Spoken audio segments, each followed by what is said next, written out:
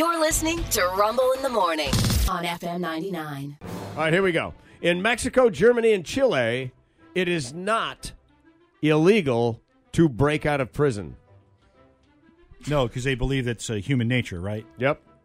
Yeah. Germany says it's just human nature to try to escape, and it's a little cat and mouse game that we play. So if you break out, I guess there's no extra crime. You just go back to prison. Yeah, if they get you, you'll be able to serve the rest of your time, but they're not adding anything onto it. That's bizarre, isn't it? Yeah. Snickers was named after the Mars family's favorite horse. Yes. Yeah. Which and is apparently the original bars had short hairs in them. Yeah. That's not true, Rena. Chunks of actual... I don't know. That's a great name for a horse, though. Yeah. Snickers? It is. Yeah. It is. Marie Curie, the only person who has won the Nobel Prize in 2 different areas of science. Ooh. That is freaking remarkable. Yeah. Think about that, dude.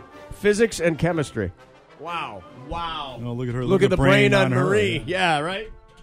The guy that invented the upside-down ketchup bottle with the opening at the bottom instead of the top sold his business to Heinz in 1995 for $13 million. Oh, good job by him. Wow. Not bad. Wow. Sounds solid, yeah. Yeah. That's enough.